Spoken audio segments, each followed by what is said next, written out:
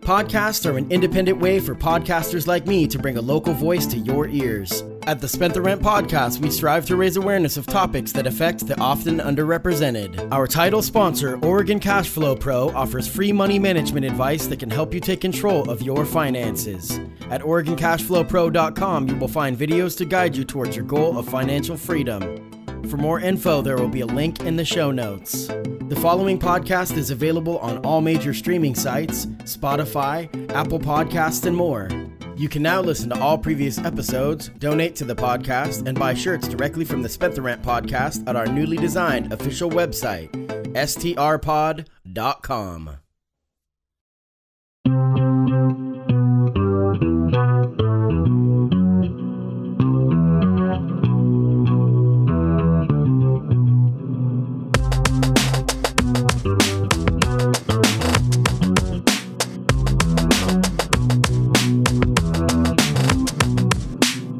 Welcome to the Spent the Rent podcast. I am your host, Patty Rose.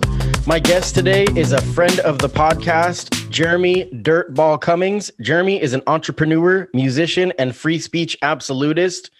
Jeremy, welcome to the show. Thanks for having me. I know I kind of threw that last one in there. We'll get to that in a little bit. We're going to talk a little bit about free speech and some political stuff. There's a lot to unpack here. You've been the little backstory about how we met.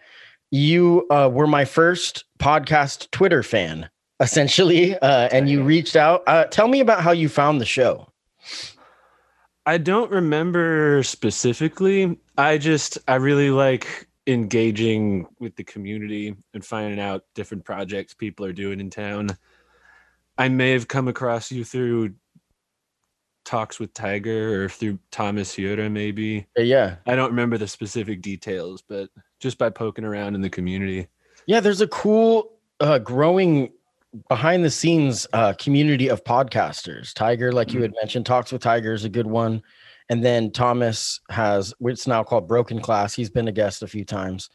So there's a growing community there. But yeah, you had reached out to me on Twitter and told me that you really liked the show, which was really cool because I don't use Twitter a lot. And I think that I'm going to start trying to get more involved with that.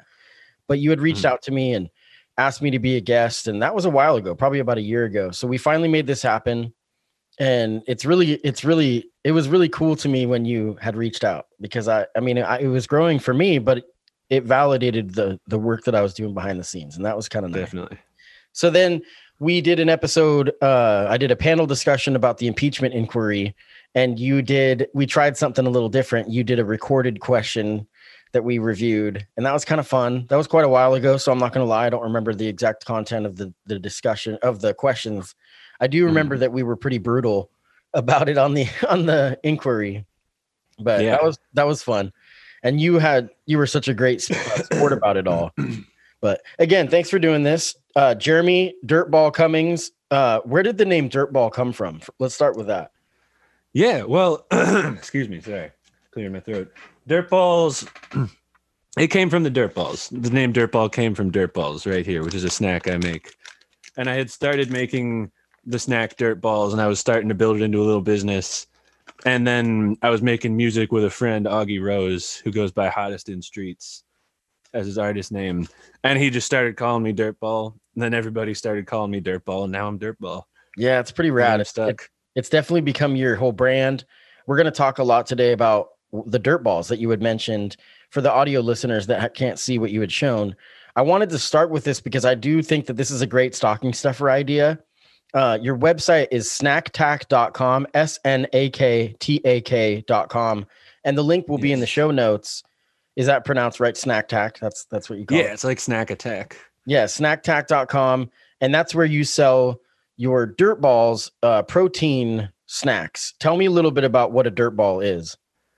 Yeah, I mean, I call them energy bites because they're not like super high in protein. There's some sunflower butter in there, but they're just simple, tasty little energy bites made of dates, papaya, coconut, flax seeds, cinnamon, local cinnamon from Red Ape Cinnamon. Nice. They're delicious. I was making them and I was just going for the maximum flavor possible.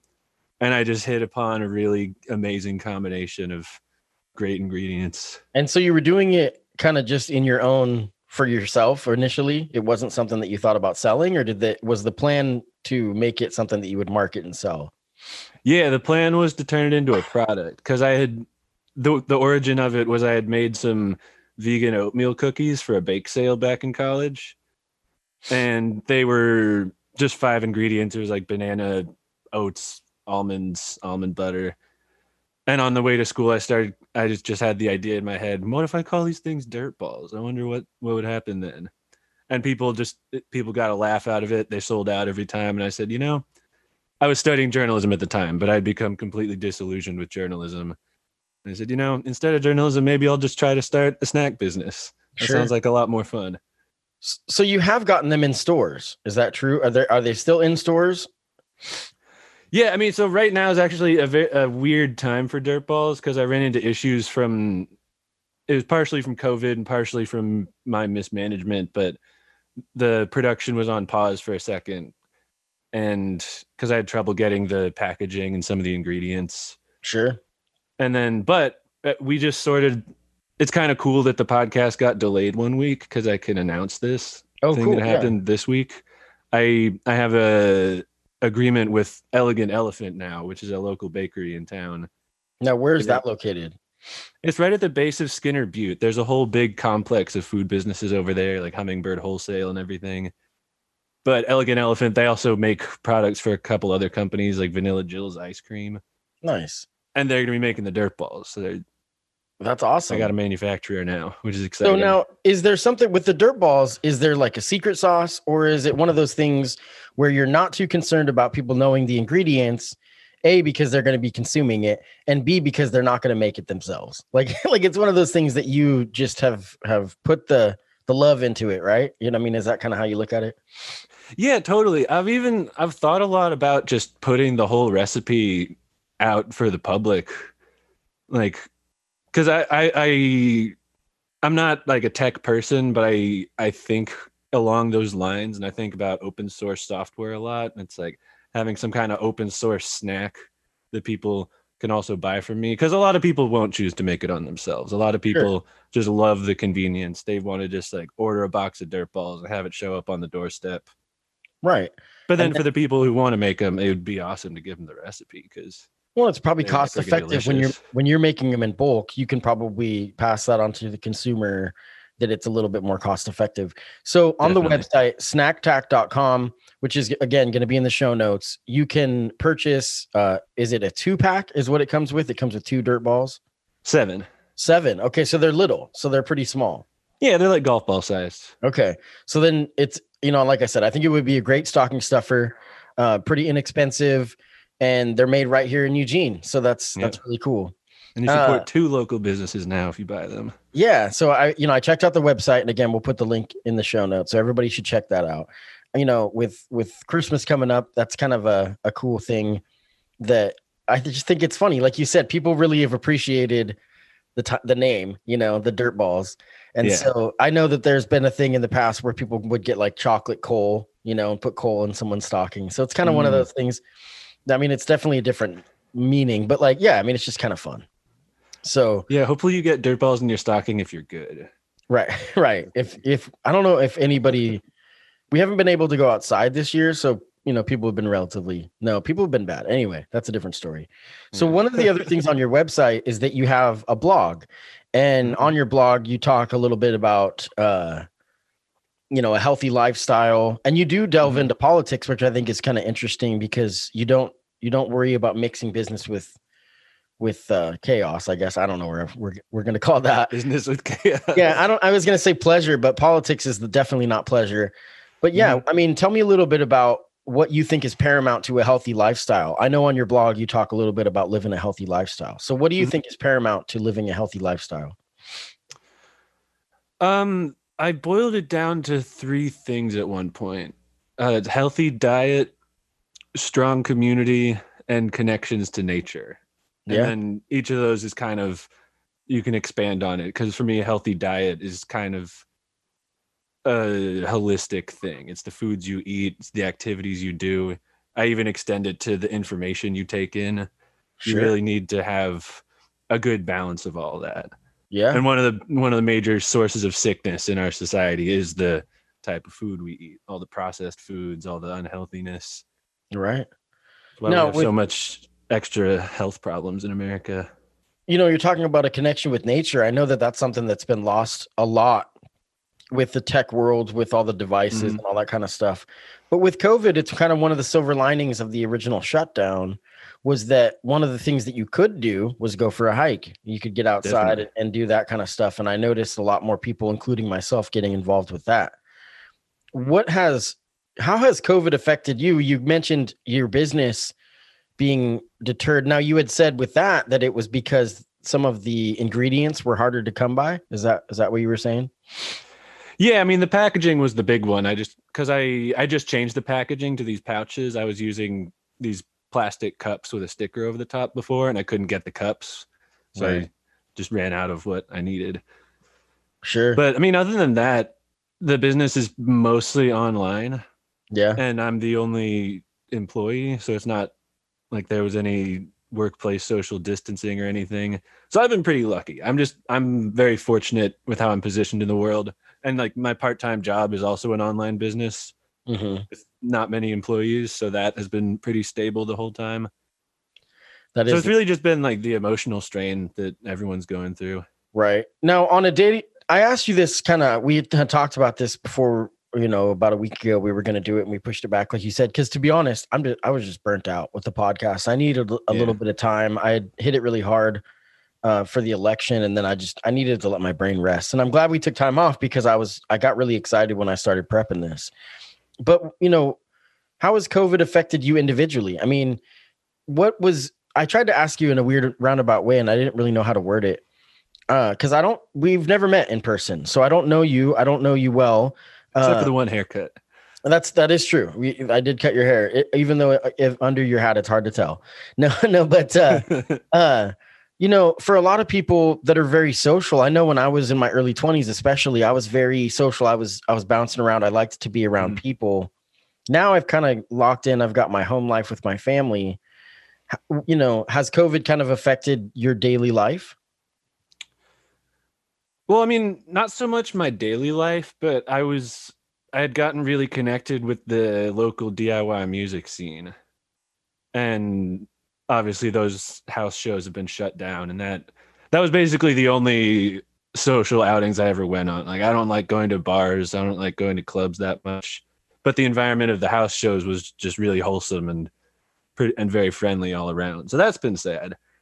And there've been I've still been socializing because there's like a select pod of people who I've been seeing. So I'm not completely cut off from folks. Sure.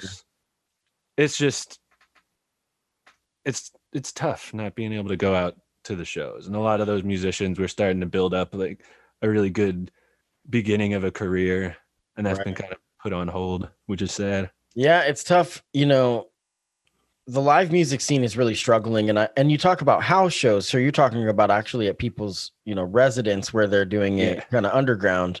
But there's also some local venues that I'm not kind of in that world anymore, but I don't even know if it still existed pre-COVID, but like Wandering Goat, places like that I wonder if these places will survive. I worry about the Wow Hall.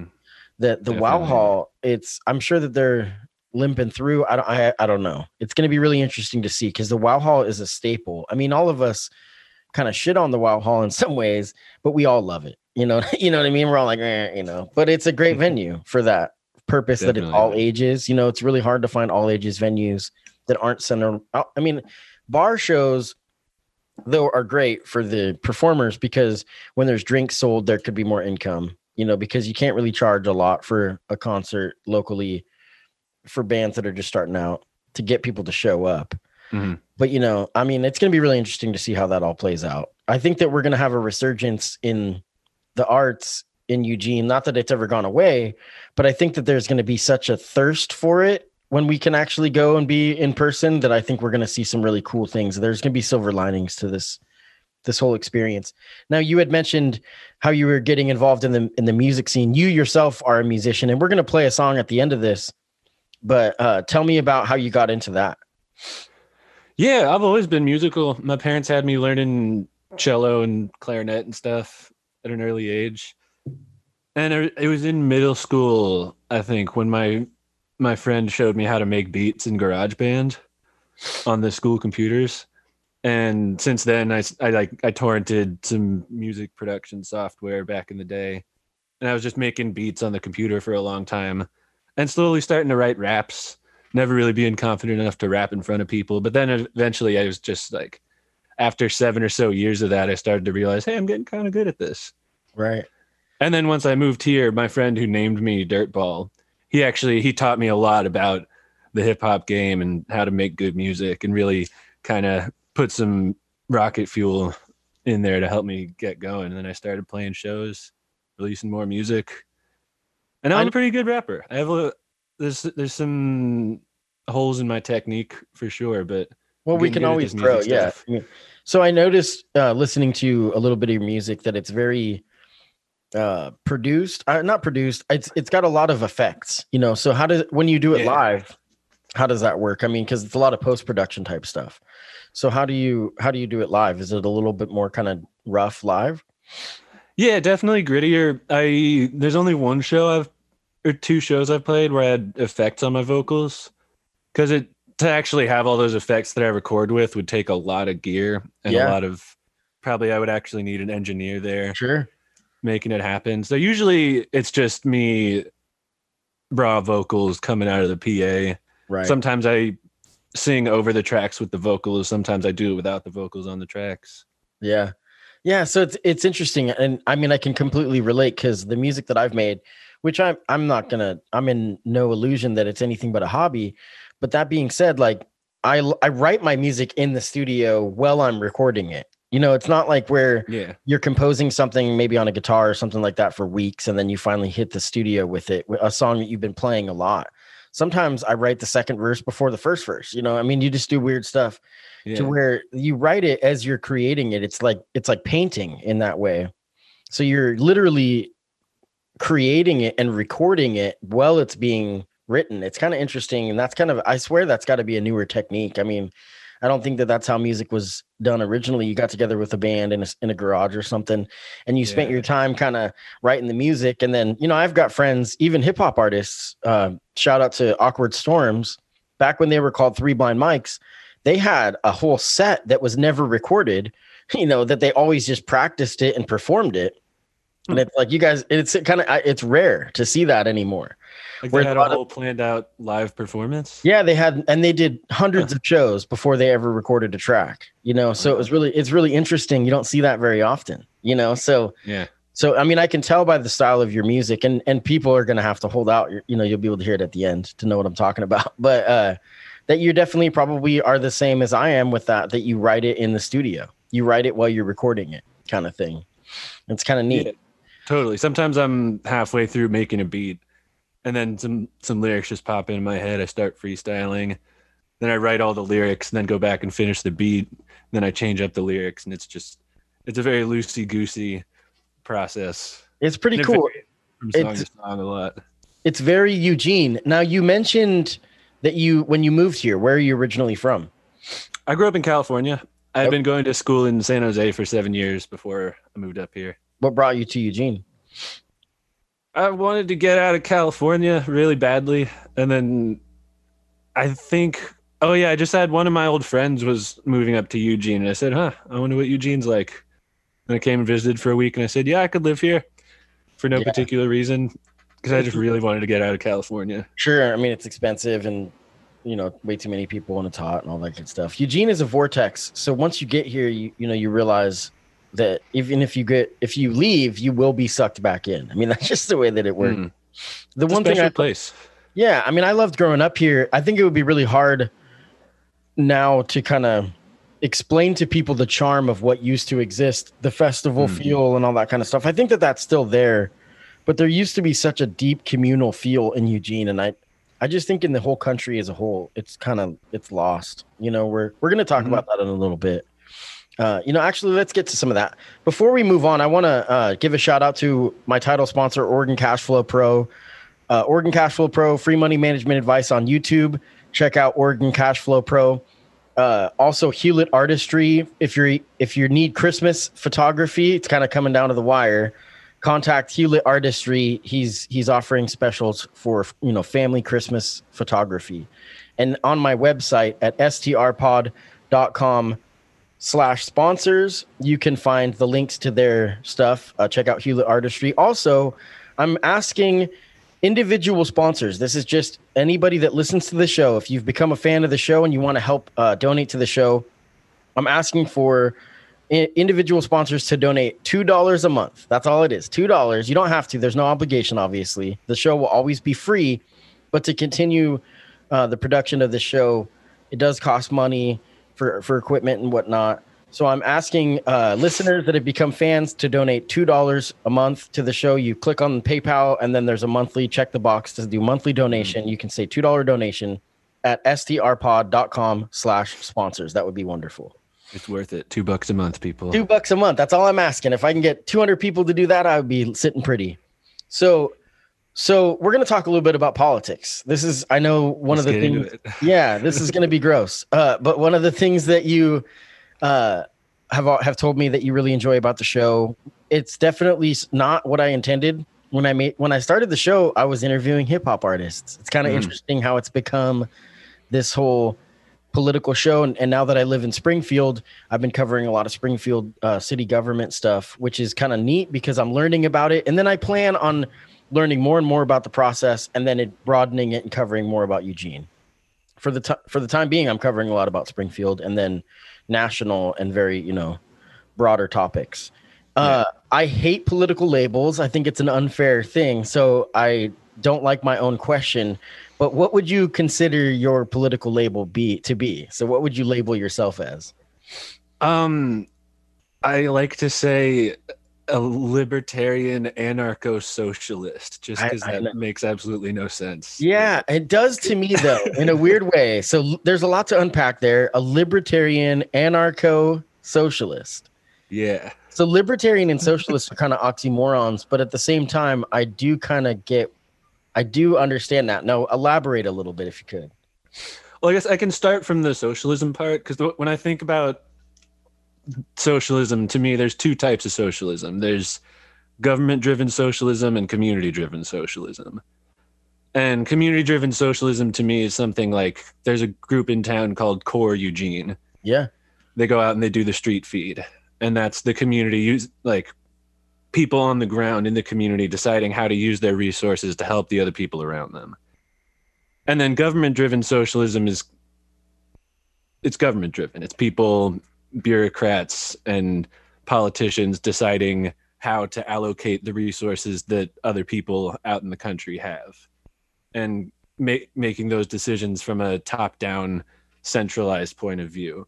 And to me, that historically has led down a bad path in a lot of times, and it probably will again in a lot of ways. And I do think that's the direction we're moving, is towards the government-driven socialism type of thing. We already are in that system in a lot of ways. It's just getting more and more developed, and people are having more and more of a hunger for it because of there's so much inequality, and a lot of people fall through the cracks, sometimes by accident, sometimes by design.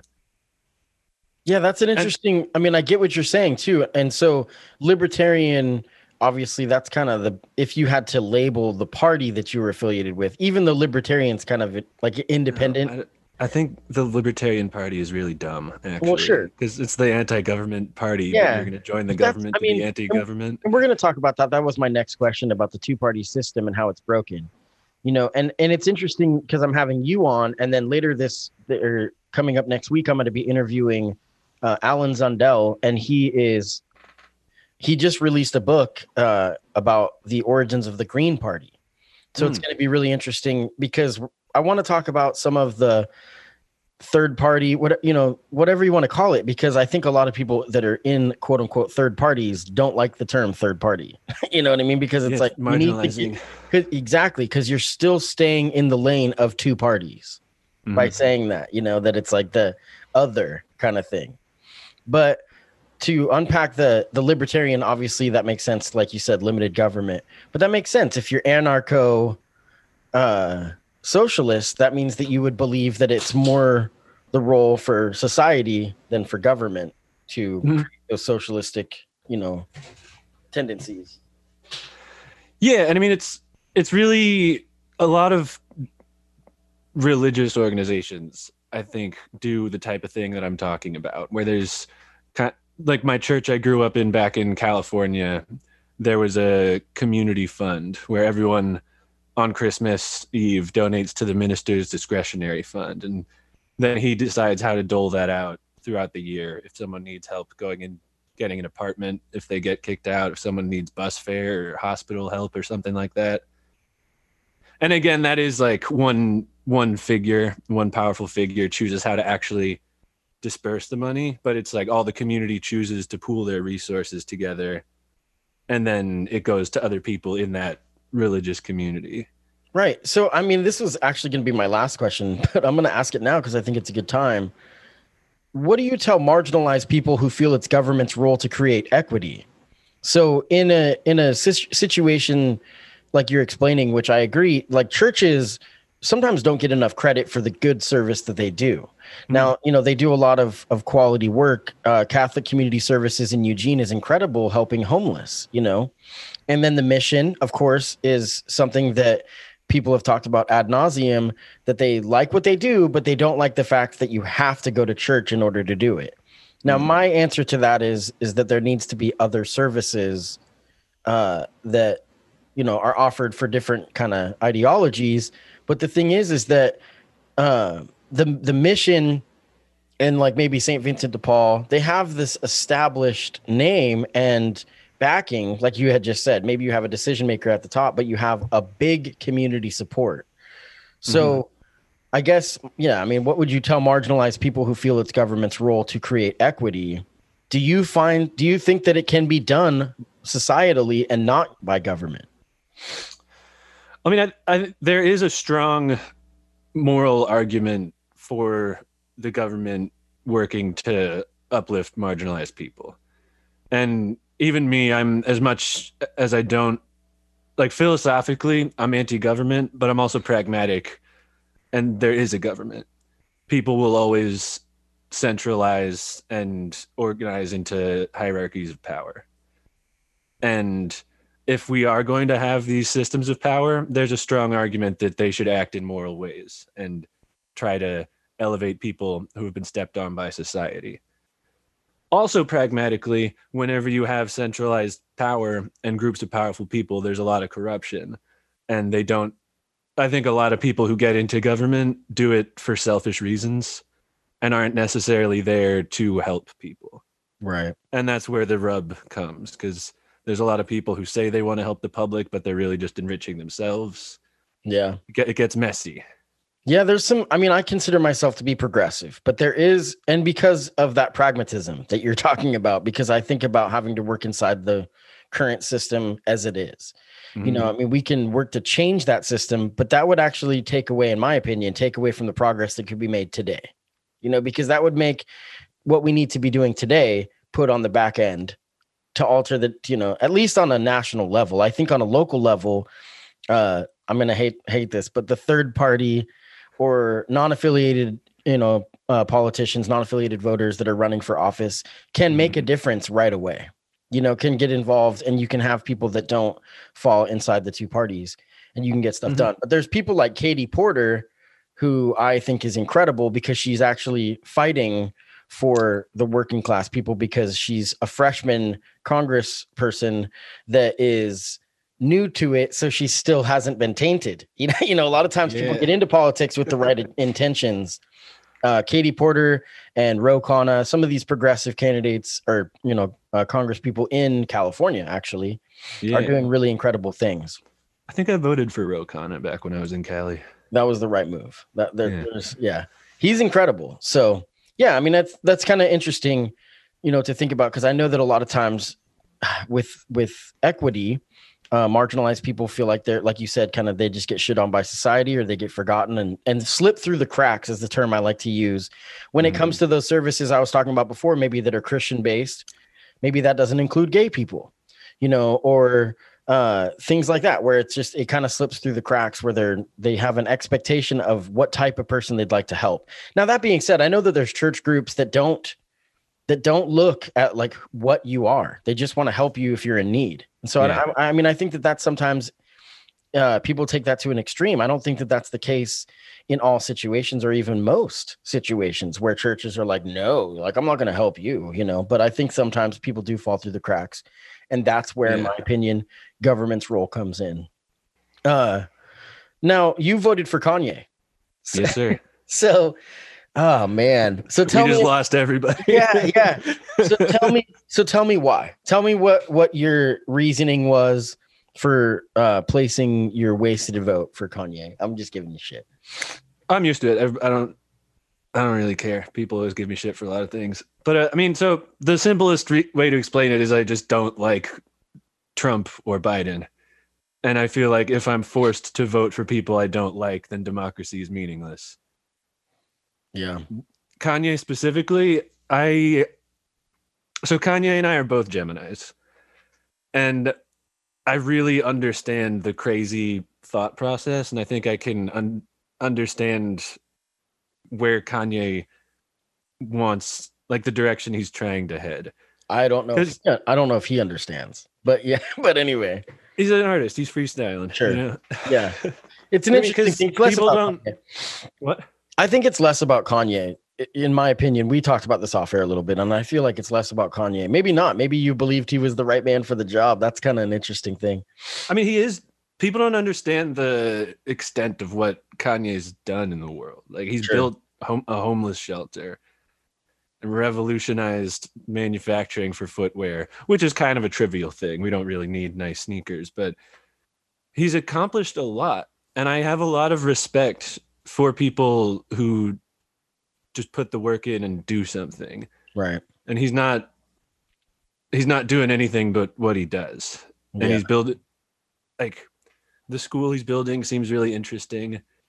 He talks a lot about sustainable advanced farming, and he's really, like, the architecture aspect of what he does is really interesting, because this kind of links back into the strong communities aspect of a healthy lifestyle. America is not set up for strong, happy, healthy communities. People don't know their neighbors. Nobody knows where their food comes from.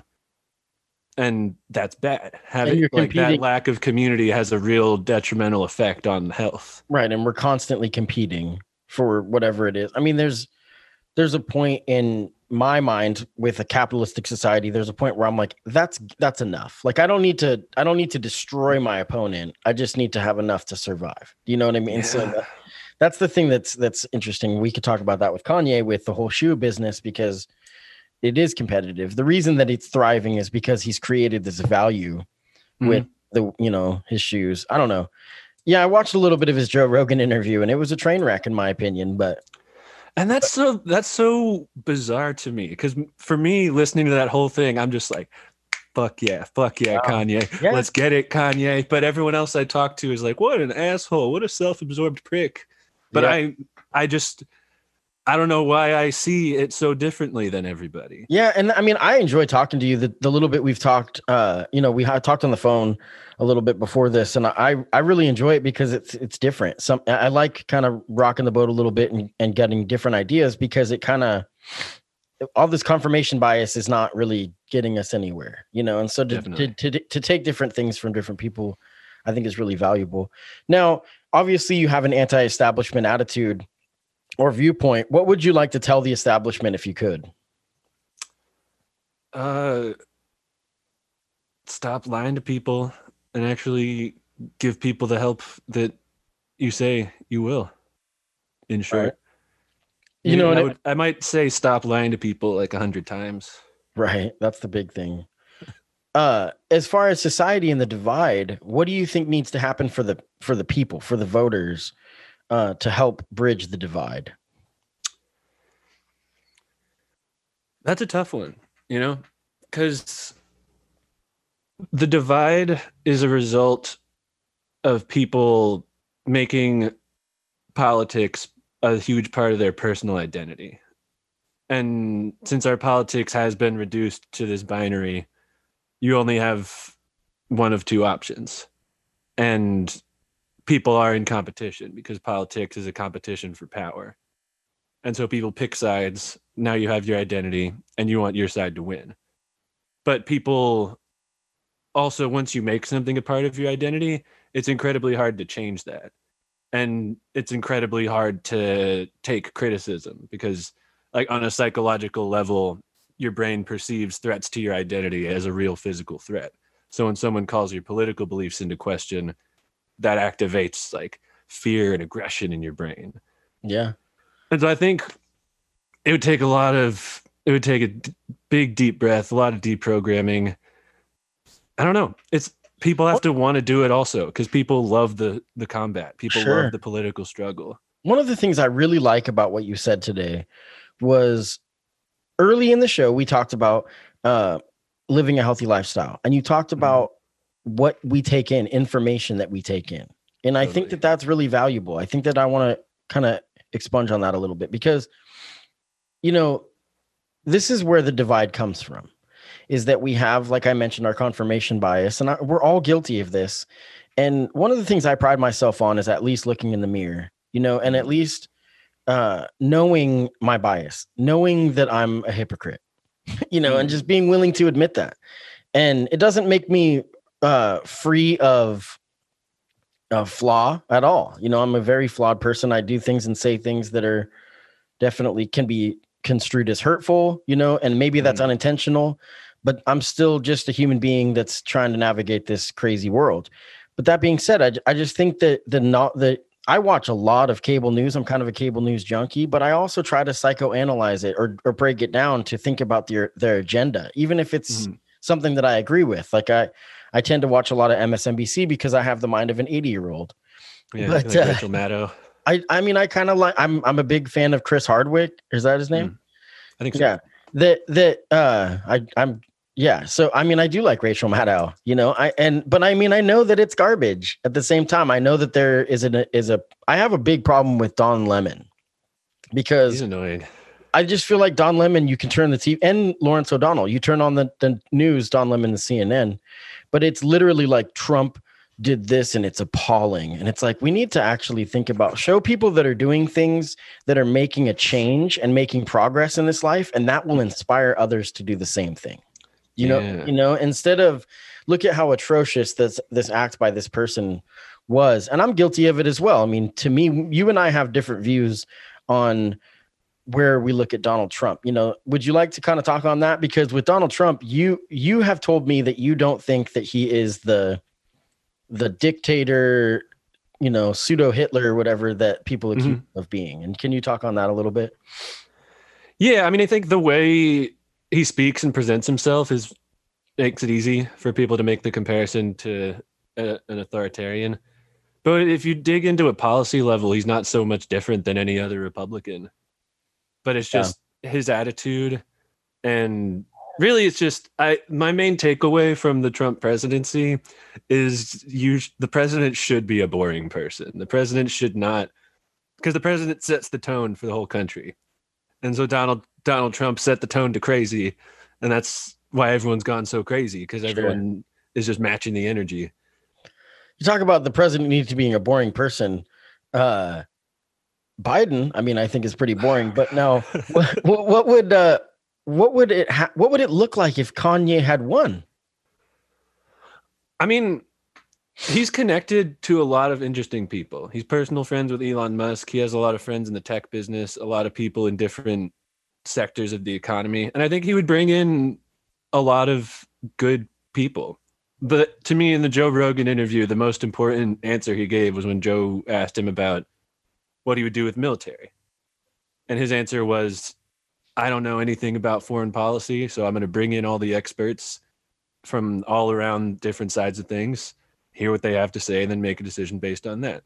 Yeah. And that's the right answer. Yeah, delegation. If you're president, you should, like, it shouldn't matter what someone's politics are. It's like, you're good at economy stuff, get in here. You're good at social stuff, get in here. You're good at the environment, get in here. Yeah, I mean, I think that's kind of what Biden is doing, but I mean, we'll see. You know, except for the war people. Biden, sure, like, he's brought in a lot of the like neocon type warmongery folks already. Yeah. And there's a lot of, the problem that I have with either party, the major parties, when it comes to that, is that it's just obvious that they're bought and paid for by weapons manufacturers, and so that's disgusting. So the military industrial complex will live on. And so, it's really troubling.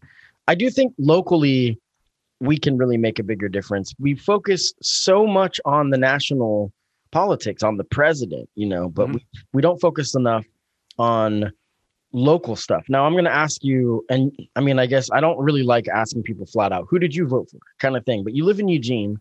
Yeah. How did you go about filling out your ballot for the local candidates? And do you you definitely don't vote on party line. So what do you look for in a local candidate? Well, I mean, for local candidates, so for mayor, I wrote in Thomas Yoder for mayor because I thought it was kind of ridiculous that there was only one option for mayor. Like, where's the democracy in Eugene? And I've been wanting to dig into more the process of like how primaries for mayor work and that sort of thing, because there were a ton of candidates in the primary, but somehow it only came down to one person in the final election, and that doesn't make any sense to me. Yeah. So a lot of my political decisions, honestly, are just based on gut intuition, especially on a local level. With higher level stuff, I dig into the policy, but for local stuff, it's like, who are you? How do you interact with people? What's your connection to the community? How much do you actually care about people? And to me, Thomas is somebody who really genuinely cares about the community and wants to do good in the world. Yeah, and Thomas has this quality that's unmatched. It's not seen very often, at least, where even if there's major differences of opinion, Thomas will find common ground. Thomas will find a way to give you validation, not validation, but to give you at least a chance to speak. And that's rare. That's really rare. And Thomas is really inspirational, and I think is the future mayor of Eugene. Isaiah Wagner had a pretty successful write-in campaign, for whatever it's worth, because obviously the goal of a campaign is to win. But Isaiah Wagner what I think Isaiah Wagner succeeded at was bringing voters that didn't vote. Bringing voters that in the past were disenfranchised with the system, like what you're talking about, like the fact that there wasn't two candidates for mayor, but people showed up and voted, and then they vote down ballot, whether it's, they vote for whichever party they see fit. Cause I see a lot of Isaiah's support came from conservative people, or just people on different sides of the aisle. It's kind of interesting to see. Well, Jeremy, this is really cool. Dirtball, this is really cool to chat with you. I really appreciate, your fandom. You've been a big support of the show, and I think it's great. It's great to have you on. One of the things that I pride myself on with this show is just building community, and the guests are just friends of the show. You reached out to Twitter, and it was really cool. We basically, I don't know. I just try to be accessible. So if you're listening to the show and you like the show, message me. I mean, if you're a dick, I'm not going to respond to it. Like I've had some people I had Trey Stewart on, and I got a bunch of hate mail, and I just don't even, I'm not going to, if you're coming at me with anger, I really don't have time, because this is just supposed to be fun for me. And it's supposed to be about healthy adult discussions. We're trying to just kind of make progress towards things. And today's lighthearted. I mean, you and I are just kind of having a conversation here. I really wanted to help promote your business, snacktack.com. People buy some dirt balls, throw them in a stocking. I haven't tried them yet. I'm definitely going to buy some. You a pack. Yeah, I'm going to buy some. So I'll do that today. I'll place an order online, and you distribute those yourself, right? So you ship them out. That's pretty rad. Yeah, definitely. When is so they're not in stores currently? No, but I've still been in contact with the stores, and they're going to be, I think the partnership with Elegant Elephant is going to really help the expansion, because they already deliver to a lot of the stores in town. Yeah. And it's really just going to streamline things a lot. Plus, people love dirt balls, and it's a pretty easy sell in Eugene. I think you need to try to get them into Trader Joe's. That's the thing that, Trader Joe's would be a good one, because I think that's I think they would fit, you know, and the packaging, the website, the I haven't tasted them, but the idea of the ingredients, it's so Eugene, it's so Pacific Northwest. I love it. and that's, I mean that in an endearing way. You know, I think people are going to really like them when the word gets out about them. And again, it has a fun name. Mm-hmm. So we're going to end this with one of your songs, Elon Cena. Mm-hmm. Tell us a little bit about what the song is about. And then we'll get out of here. Yeah, I mean, it's not really about anything in particular. It's like nice. It's a fun song. Art. It's high energy. It's I don't know. I was just going for a upbeat, motivational feeling to it. Having fun. Freestyled all the lyrics pretty much. Yeah, didn't grab a pen, huh? No, it's a good one. It's fun. I really like the style. You have a unique sound, which is really cool. And it's rare in music. Where can people find your music? You can go to Instagram at It's Dirtball. It has links to the SoundCloud and everything. I have one song on Spotify. More stuff on SoundCloud. Yeah? Yeah, that's the best way. That's cool. All right. Well, Jeremy Dirtball Cummings, thank you very much. This has been cool. Thanks for having me. And I'm going to work behind the scenes to get you to sponsor the show with your Dirtball so that we can start a partnership there as well, so that I can help business deals. Yeah. Well, some backdoor handshakes. So, Dirtball, this is Dirtball with Elon Cena.